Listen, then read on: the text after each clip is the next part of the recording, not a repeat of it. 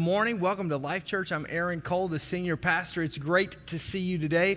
And can we welcome our Appleton campus, our West campus, our online campus, and all those that are joining us? It's great to see you and great to have you, whether you're joining us at the theaters in Appleton or at the West or online. We're glad to have you. Also, I want to give a big shout out to Joan Rogers. Joan lives in Brussels, Belgium, and she watches us and joins us every single week. So, Joan, we love you. Give a big love to Joan. And, Joan, if you're watching in my memory today, please go to Paul's and have a macaroon for me for lunch. I just want to say that. All right. Well, it's great to be with you and great to open God's Word. And if you have your Bible, if you would open it to 1 John chapter 4. 1 John chapter 4, we're going to walk through this chapter this morning. Next week, we're going to conclude this series as we walk through chapter 5. I think it's going to be a pretty fitting time, especially with it being Father's Day. Just want to give a shout out, ladies, it's Father's Day, so you need to really do something extravagant for your man of your life. That's all I'm saying. Let me say that again. Ladies, you need to do something really extravagant for the men of your life. Woo, all right. Maybe it's like a new boat, or it's a new motorcycle, or new golf clubs. Just saying. Right? Whatever it is. So, but we're going to conclude the series next week, and I hope that you're here to be a part of that. As we kind of just jump in today, we know that John is writing to the church as he's writing this letter, in essence. And he's writing, and the church is basically comprised of people that have been raised in church and people that have not been raised in church. First-generation Christians and multi-generational, at least Jewish believers that understand the Judeo-Christian values from which John is writing. And up to this point, John has really exhorted the church. He's really just tried to encourage, tried to get into the proverbial kitchen and rattle the pots and pans. But when he goes to chapter 4, he's really trying to make sure that they understand this whole concept that God is love and what that means. So he's not exhorting them as much in this point of the letter as he is defining what it means. And John breaks this definition of this love of God and the fact that God is love into two parts. The first part is that he wants to establish the fact that God's love is among us. He uses the word among, that God's word is among us. In verse 8, he specifically says it this way.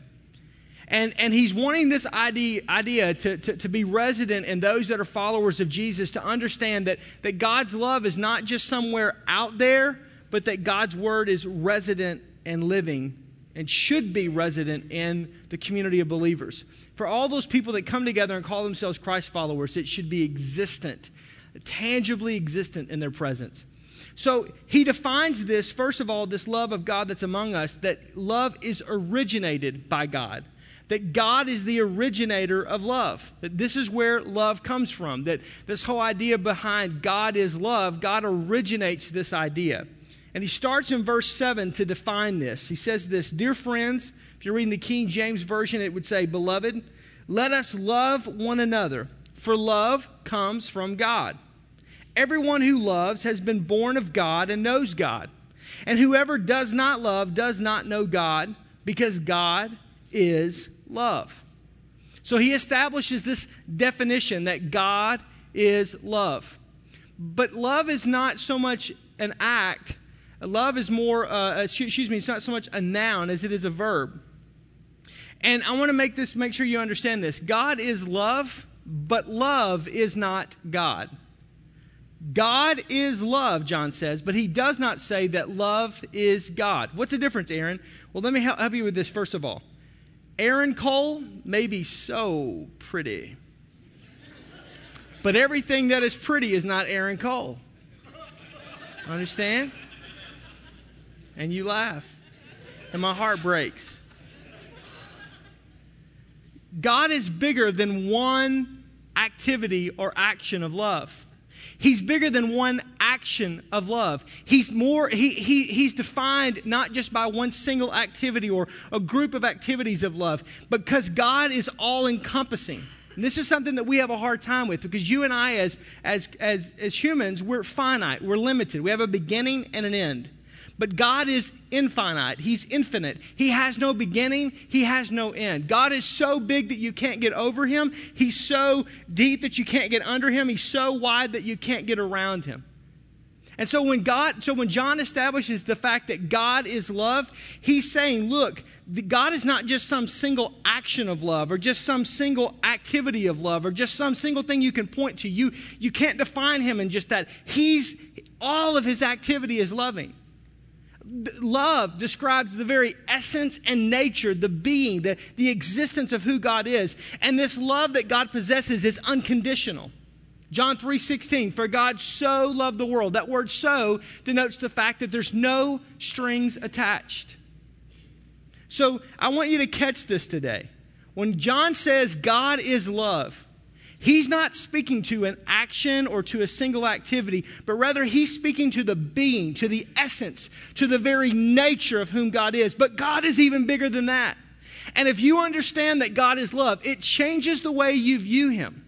It changes the way that you interact with him. It changes the way that you worship him. It changes the way that you read the Bible. It changes the way you go to church. It changes every single thing about you, because what you understand is that God is so much bigger than anything that's going on in your world. He's so much bigger than any one single activity, but he in his very nature and his very being is love. And when you view God in that way, he's not someone to be feared. He's not someone to tremble from. He's not someone to run from, but he truly is Abba Father, which means Papa God. Now, for some of you, that's a problem, because your own earthly father is not someone that you love or that's not very loving. If you were raised in a family where your earthly father was a good man and he was a good dad and you have a great relationship, then the reality is that you probably get this pretty easily. But if you don't have a loving earthly father or a good relationship with your earthly father, then it's very hard for you to connect with the idea of Father God being love, because the example that you had on this planet has not been that. And for you, you're going to have to work through this emotionally. You're going to have to work through this spiritually, maybe even somewhat mentally as you walk through Scripture. But John's wanting us to understand that God began this whole idea of love, but that God's even bigger than that. He originated this. And when I view the fact that God is love, when I don't just cognizantly understand it, but that I live and I exist and I move in that type of a mindset, it changes every way that I approach God. It changes everything about how I view God. God is not some cosmic killjoy in the heavenlies. He's loving. And he's caring. He's nurturing. He cares for me. And when things happen in my life, he cares about those things. When things are happening in my midst, he cares about those things. And he's not relegated to one single activity of love, but rather he's all of that in my world. John goes on to say, God, not only did he originate love, but love is exemplified by God. Love is exemplified by God. He showed his love. He demonstrated it. In verse 9 and verse 10, he says this is how God showed his love among us. He sent his one and only Son into the world that we might live through him. This is love. Notice there's a colon there. Not what's preceded, but now what he's about to say. This is love. Not that we have loved God, but rather that he has loved us and sent his Son as an atoning sacrifice for our sins. When we were yet sinners, that's when Christ died for you. Before you had the ability to accept or reject. Before you had the ability to have an opinion. When you were dead in your sins and transgressions, the Bible says, that's when God loved you so much, unconditionally, that he sent his one and his only Son. That's the message of the cross. We keep talking about that every week, and sometimes as you read the book of John, as you read most books in the Bible, there's a redundancy to it. There feels like there's this re-emphasis, this repeating going on, and it's to bring back home the point. He keeps bringing the point back to the cross, to the message of the cross, that God initiated his love by sending his one and only Son, Jesus Christ. That God sacrificed his one and only Son for you and for I, and that Jesus is our example because he loved us before we ever loved him. Thus, we should love one another. It's the message of the cross. It's that vertical relationship with God, horizontal relationship with man. I have a right relationship with God, thus I can have a right relationship with my brothers and sisters. And John has said in chapters 1 and chapters 2 and chapters 3 that if I cannot love my brothers and sisters, if I don't have healthy horizontal relationships in my life, it's because the love of God is not in me. It's the message of the cross. He didn't just say it, he lived it. Again, God is love. So God's love is among us. Let me just stop here as I go into the second part of this definition. This should be something, and we're going to talk more about this next weekend, that people should know us. When they pull into the parking lot, when they pull into the campus, at the West Campus, at the Marcus Majestic, or in Appleton, or when they log online, or when they come into the Germantown campus, they should sense something about us. They should sense something that's different. There should be a love that's there. And let me help you with this. I'm not talking about cheap grace.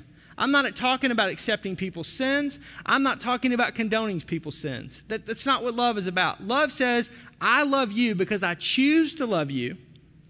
And love doesn't mean that I accept your activities or your behavior. It just means that I love you as a person.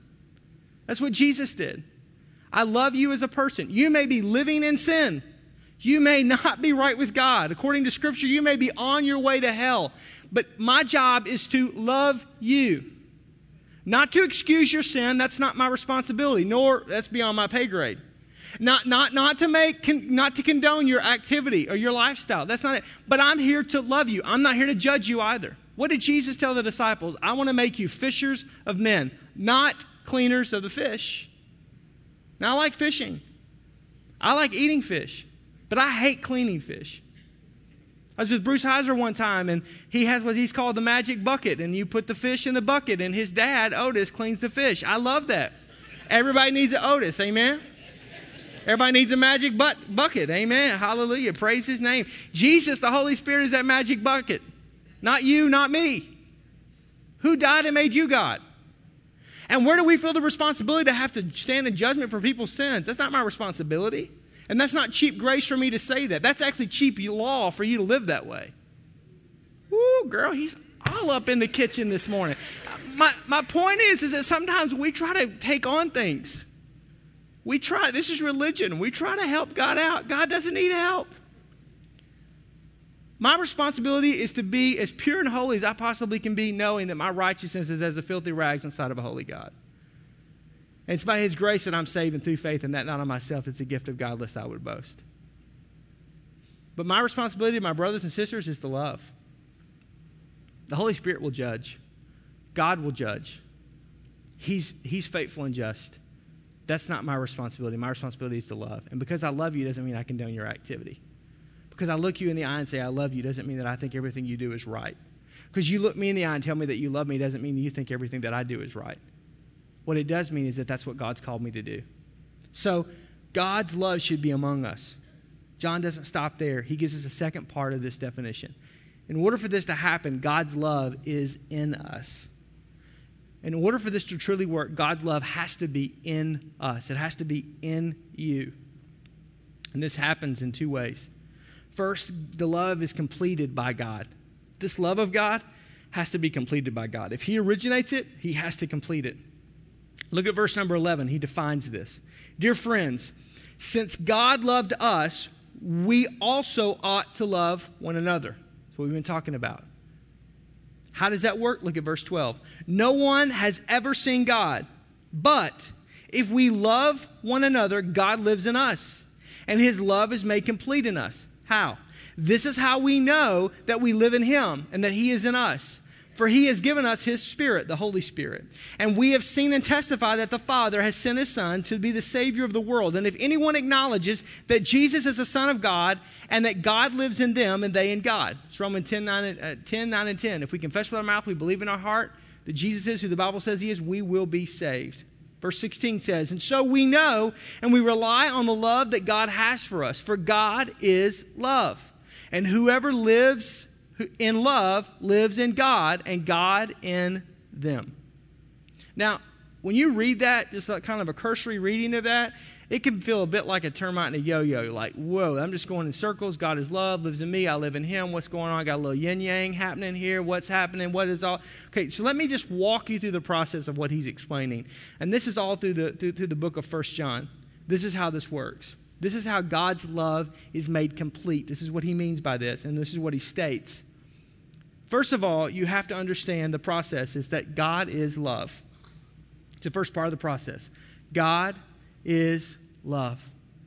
And when you understand that God is love, we just talked about that, you have a complete mind shift and a mindset. Secondly, you have to understand not only God is love, but that God loves you. God loves you. Many of you believe that God is love, but you don't really believe that God loves you. But Aaron, I'm not a Christ follower. The Bible says that God loved us and gave his son for us when we were yet sinners. God loves you. God loves all 6 billion people on the planet. That's the reason why we're so nuts about going around the corner, around the world to do missions, because that's the heart of God, right? The heartbeat of God, of Jesus is not willing that any should perish. That's his heartbeat. Not willing that any should perish. That's the heartbeat of the church, the bride of Christ. Not willing that any should perish. Whether they live in Wisconsin, whether they live in the United States, whether they live in Bangkok, Thailand, not willing that any should perish. It doesn't matter. God loves every single person on the planet. And sometimes we can even believe that God loves everybody, but God really doesn't love me. And here's the problem with that. Because the way we love as humans is conditional. I love you when you act the way I want you to act. That's really acceptance, not love. But we kind of denote it to be the same way. I love you when you're being nice to me. I love you when you're helping me. I love you when you're doing what I think needs to be done. I'm okay with you. God doesn't operate that way. Does God have human-like tendencies and characteristics? Yes, the Bible describes him in that way. The Bible says that you and I are made in the very image and likeness of God. So really, it's more like we bear his image, not he bears our image. But sometimes we think in those terms that that's how God must love me. If I'm good, then he loves me. If I'm really good, he loves me more. And if I'm not so good, he loves me a little bit less. No, he doesn't operate that way. He loves without condition. He loves without condition. What does that mean? That means that God loves you. Does that mean that I don't have to accept Jesus Christ and I do what I want to do and I go to heaven? No, you're going to go to hell. Whoa. Can't believe you threw that 4-letter word out there. I didn't write the book. God's love has nothing to do with whether or not you go to heaven or hell. God loved you so much that he gave his one and only begotten son, Jesus Christ. That if you believe on Jesus, you'll go to heaven. That is a choice that you make. But the love of the Father to give his one and only son to love you right where you are is a choice that God made. And as long as God is concerned, as far as God is concerned, he loves you. He sent his son to rescue you, to save you from your sins because he knew you and I don't have the ability to do it on our own. And he loves us enough. And he also loves us enough that he gives you the ability to be a free moral agent. You get to choose. You're not a rock'em sock'em robot. God doesn't control you from the heavenlies. You get to choose. What do you want to do with your life? It's your choice. You're the only critter that roams the planet that gets to choose what they do. You have free will. You have free choice. You get to choose. Does God know what you're going to choose? Yes, because he's God. He's the beginning and the end. He's omniscient. He's omnipresent. He's infinite. He knows all. He's been all. He is all. But he still allows you the ability to choose. But he still loves you even if you reject him. He still loves you even if you turn your back on him. He still loves you before you loved him. And he loves you the same when you accept him. That's hard for Christians to understand. That God doesn't love you more because you've accepted his only son, Jesus Christ, than he does before you accepted his son. Because that's how we love, right? I mean, if you accept my kids, then I'm going to like you a little bit more. If you're mean to my kids, I'm going to beat you up in the parking lot, right? I mean, ladies, please help me with this. I mean, you're the world's worst. The mama bear comes out. Don't you mess with my babies. You seen them at a soccer game? Wow, they're out. All right. That's what happens. We're conditional lovers. You're nice to me, I'm going to be nice to you. That's not the way God operates. So you have to understand, first of all, God is love, but secondly, God loves you. Maybe you just need to say that to yourself. God loves me. If you don't hear anything else I say today, hear that. If nothing else makes sense, let that declarative statement ring in your heart that God loves you. John goes on to say, then if God is love and God loves you, then you experience the love of God. When you accept Jesus Christ as his Lord and Savior, as your Lord and Savior, then you experience the love of God. That's what he's talking about in verse 14 and verse 15, that God sent his Son into the world to live for us, and that if we acknowledge him and we acknowledge he's the Son of God, that he lives in us and that he dies for our sins, that we experience this love of God. How do you experience the love of God? By accepting Jesus Christ. Oh, you may understand that God is love and that God loves you, but you'll never experience the love of God until you accept Jesus Christ as your personal Lord and Savior. Why? Because it's the great exchange. It's where God gets to come in and he gets to wipe your sin away, and he gets to take your cold black heart and wipe it white as snow. He gets to change you from the inside out. And when you experience the unconditional love of God, it changes you. It changes the way you think. It changes the way you live. It changes the way you do life. It changes the way you love other people. It changes you. It changes you. And this is one thing John is saying. Remember, his audience isn't to lost people. His audience is to church people. And he's saying, look, don't forget the fact that you acknowledge Jesus Christ, that you accepted Jesus Christ, God's gift of love, of unconditional love to us, that you experience this love of God. Don't forget, and I would say to you, especially if you're a crusty Christian, do you remember when Jesus Christ came in and changed your life? Don't forget that. Do you remember when he wiped your sin away? Do you remember when he took your cold, cold heart and he warmed it up, and he took that black heart and he wiped it away, and his blood that Jesus shed on Calvary's cross, that it wiped your sin away, that it took your sin and cast it as far as the east is from the west? Do you remember how free you felt? Do you remember how joyful you felt? Do you remember how much peace coursed through the very being of who you are? Don't forget that. That's to experience the love of God. John says, don't forget that experience. And when you have experienced that, then you will love others as God has loved you. That's the next part. You will love others as God has loved you. You can't love other people with unconditional love unless you have first been loved unconditionally by God. This is what the world doesn't understand.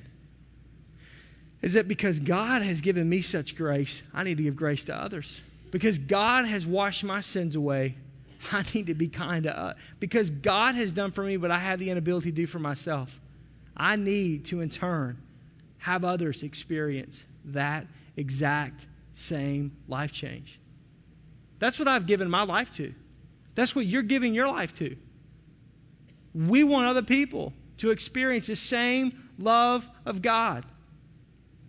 And in essence, he ends that this is your love is your testimony. That when you experience this love of God and then you begin to love other people as God has loved you, this becomes your testimony. This becomes how you're known. This is how it's supposed to work. That the banner, the mantra, the whatever should be said about you is that you love other people. What the Bible says, how will they know us? By our love one for another. Again, John's talking to church people, but if we can't love each other in this room, if you can't love people that you're sitting next to in the theater, how can you love God? I mean, how can you love other people outside? You can't.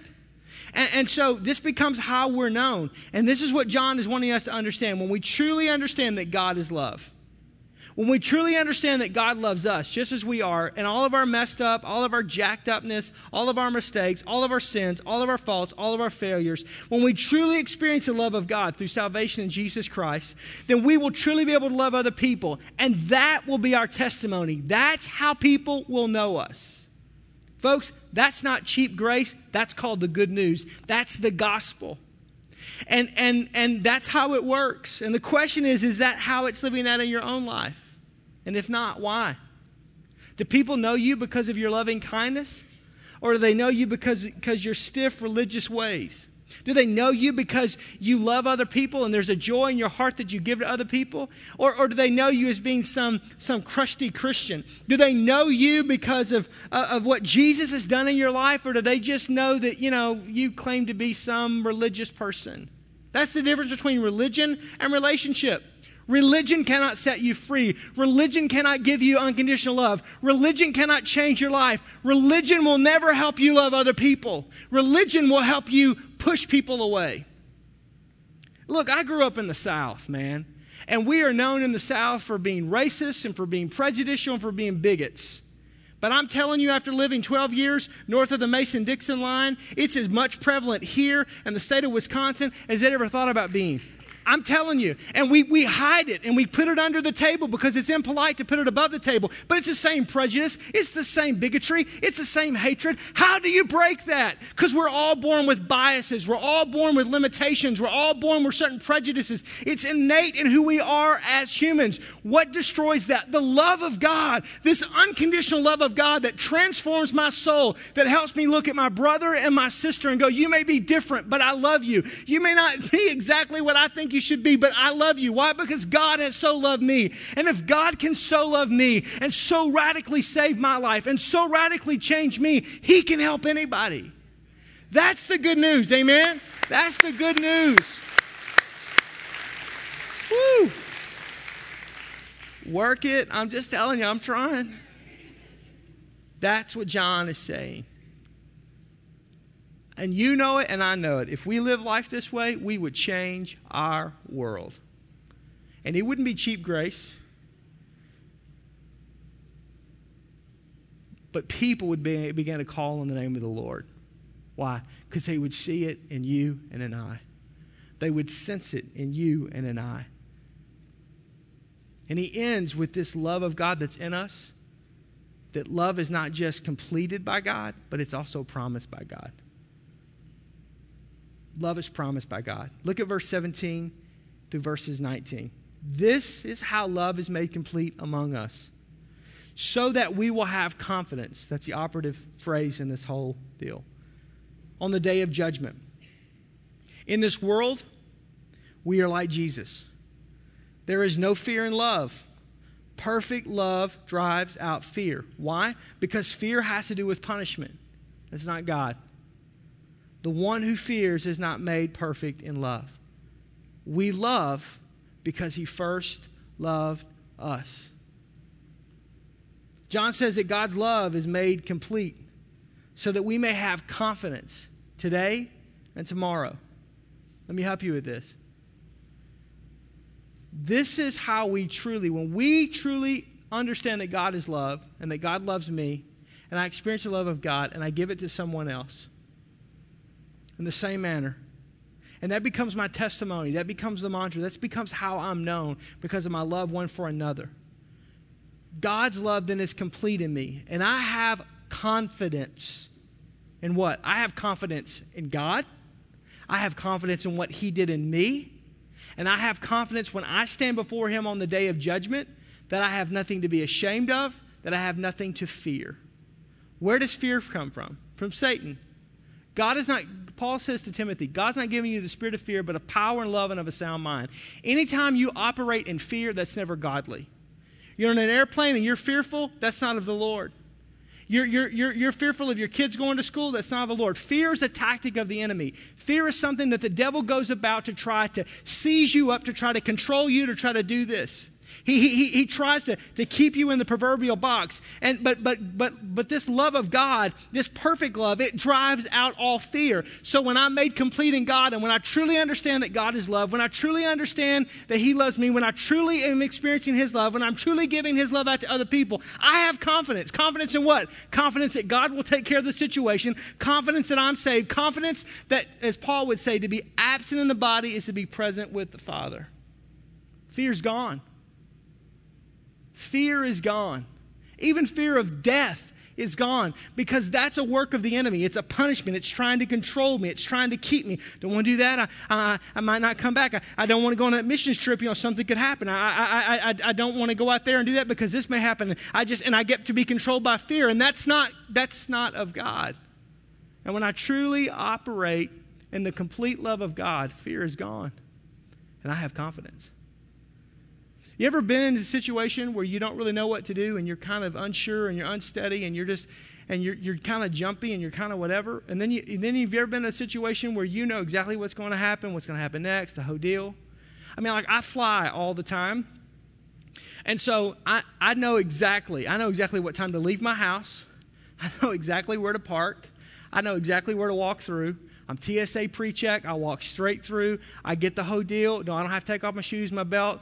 Don't have to completely disrobe myself. Thank you, Lord. One time I was going through a scanner. A lady said, something's going on right here. I pulled up my shirt. I said, ma'am, there is nothing there but a fat gut. She said, put it down, sir. Put it down. Thank you. I walked right on through. Anyhow, I mean, I go right through. I know exactly where to go. I go right. I've got my rhythm. I know when everything is on time, what to check. I know where to stand. I know what to do. I know how to get on. I know what seat I like. I have a rhythm. But if I'm walking through, it's funny to me sometimes to see people that don't travel very much, and they're just like, they're trying to figure it all. Do you want me to take my pants off? Well, I need to take my shirt. What's going on? I mean, because TSA is crazy. I'm going to do all that. I mean, what's going on? And you're just going, no. And I want to help people sometimes, but it's just confidence. I just know what's going on. I know what I got to do. John says, when you have the love of God, you have confidence. You have confidence today because you know that God loves you. You're secure in that.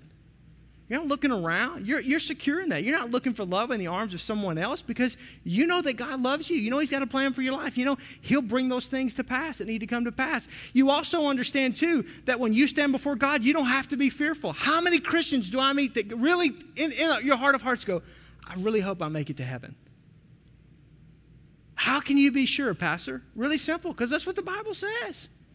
Look, lean so heavily on God's word that if it were to move, you'd fall. Don't lean on my words, lean on His words. That's what John's saying. When you truly have experienced salvation, when you really know who God is, there's this confidence in you. And you're not fearful of the Father. Now, this summer, my niece, who just completed her freshman year at University of Arkansas, is with Tammy and I, Mackenzie. And so she's kind of working in the office. She's kind of interning. My assistant, Courtney's on maternity leave. And so Mackenzie's up. I said, hey, you can help me out and do all this kind of stuff. And so if you see me run around town with a blonde, I'm not having an affair on Tammy. That's my niece. We were out the other day having dinner, and because Tammy was gone, and I said, I probably need to explain this to a few people. And so anyhow, but I was having what I call a come to Jesus meeting on the phone with someone. And my office door was shut, and anyhow, she could hear me along with some of the other gals that are working out there in the admin area. And I walked out, and she said, wow, Uncle Aaron, you sure do sound like Papa, which is my dad. I said, did you hear what I was saying? No, I just kind of heard the tone. I just kind of knew. I said, yeah. And she said, and I said, you think so? She goes, yeah. She said, Papa should be a judge. I mean, he just is like. And I said, yeah. So I started mimicking my dad's voice and the whole deal. And she said, that's the whole deal. And I said, does Papa scare you or something? He goes, no, but my friends. And I said, oh yeah, my friends growing up, man, my dad was so stern. My dad's not a very emotional guy at all, and was so stern and so whatever that he would really freak them out. But to me, he's my dad. I know when he means business. I know when I got a little grace, right? I know when he's fixing to use that belt like Indiana Jones used the whip. I know when I better, he's going to light me up like a Christmas tree. I know when I can get away with something. And that's kind of like with God. He's not scary to me because He's my Father. And when you truly understand the fatherhood of God, you understand that even in His discipline, it's not punishment, it's trying to help me. You understand with confidence He's your dad, and you know what's expected. And other people look at Him as very scary, but you approach Him with a certain amount of grace. Respect, but with grace. because he's your Father. And that's where John says he wants everybody to be. To experience this love of God that will transform your life and transform others around you. If you've not experienced the love of God, I want to give you an opportunity to do so today. Here's what we're going to do to close today's service. I'm going to ask you in just a minute to bow your head and close your eyes, everybody in this room. And not yet, but in just a minute, I'm going to ask you to do that. I'm going to ask those of you that say, man, Aaron, I don't have a personal relationship with Jesus Christ. I've never asked Jesus Christ to come into my heart and come into my life. I've never experienced what John's talking about.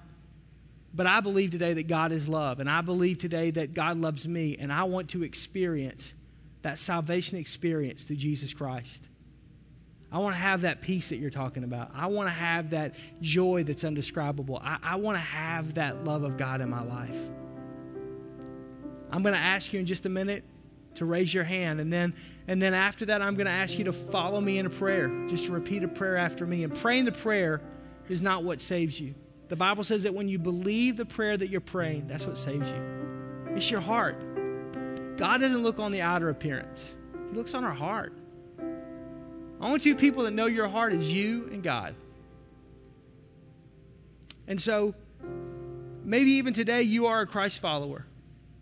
And you'd say, you know what, Aaron, I just need to ask God to forgive me, not for salvation, but I need to ask God just to help me to remember that He really loves me that way. And then I've been reminded today that I really need to love other people that way. I've kind of gotten crusty in that. So maybe right where you're sitting, you may just need to, when we bow our heads and close our eyes in just a minute, whether you're at the West Campus or at the Appleton Campus or the Germantown Campus, you may need to just say, Lord, forgive me and help me. God, it's been a long time. Remind me of that day that I gave my life to you. God's here. Where two or more are gathered together in His name, there He is in the midst of them. If they ask anything according to His name, it'll be done for them by the Father in heaven. Matthew chapter 18, verses 19 and 20. Again, folks, go back to the Word. Go back to what Scripture says. John chapter 1, 1 John chapter 1 says that He is faithful and just to forgive us of our sins and cleanse us from all unrighteousness. Every single time. Whatever you need from Him today, wherever you are today, He's right there. Jesus is as close as the mention of His name. Will you bow your heads and close your eyes with me? Here at the Germantown campus, at the West campus, at the Appleton campus, just simply bow your head and close your eyes. Even if you're watching online, you may be with a group of people and you're right there and you're huddled around a television or a screen, just bow your head. God sees. That's what's important, not me. If you're here today and you say, Aaron, I'm not right with Jesus. I've not experienced the love of God, and I want to experience that salvation. I acknowledge that Jesus is God's Son, and I know that He's my Savior, and I want Him to come and take my sins away. And I want to experience that peace and that joy and that life and this unconditional love of God. If that's you, I want to pray for you. I just want you to simply lift up your hand, up and back down. Thanks. Just high enough for me to see it. Thanks. Thanks. Thanks. Thanks. Thanks. At the Appleton campus, at the West campus, just up and back down. The campus pastors are there, and they're seeing it. Thank you. Anybody else? I know this is between you and God, but it's just a kind of a point of contact. Thank you. Anyone else? I'm going to ask everybody, with their heads bowed and with your eyes closed, to lend your voice with those that are praying this prayer for the very first time. At the Appleton campus, at the West campus, at the Germantown campus, I'm just going to ask you to all to pray this prayer with me. Dear Jesus, I ask you to come into my heart, to come into my life, and to be my Lord, and to be my Savior. I believe in you, Jesus, that you are the Son of God, born of a virgin, lived a sinless life, died on the cross for my sins, and rose again, just like the Bible says. Thank you, God, for sending your only Son. And let me experience the unconditional love of Jesus today. In Jesus' name we pray. Father, I just pray for every person that's prayed that prayer. Lord, for the life change that's happening right now, that's just going on in people's lives. for the joy that's undescribable. Let it fill their hearts. God, for the peace of God that passes all understanding. For that person that's watching online right now, Lord, I just pray right there in their living room, right there, Lord, where they're sitting. Maybe they're in a coffee shop, I don't know, halfway around the world. But God, you are there. And I pray just minister to their heart right where they are. I thank you, oh God, that you are love. Not just an action of love, but you are the originator. You're the exemplifier. You are all-encompassing. So great we cannot get around you, Lord. You fill every part of us. And I just pray, God, help us today to live in that love. That in you we live and that we move and that we have our being. And in your love, let us live. Let us move. Let us exist. In Jesus' name, we pray. Amen.